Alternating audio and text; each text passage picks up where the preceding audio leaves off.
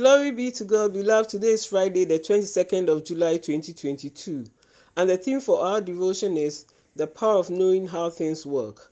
The power of knowing how things work. 1 Chronicles 12:32a. From Issachar, men who understood the times and knew what Israel should do. So many want to attain certain heights in life but are stuck because they just do not know how to go about their goals.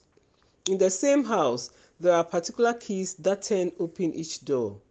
Without having access to the right key, one could be in a house with great resources and still be in need. No matter how far you go, traveling on the wrong route will not get you to the right destination.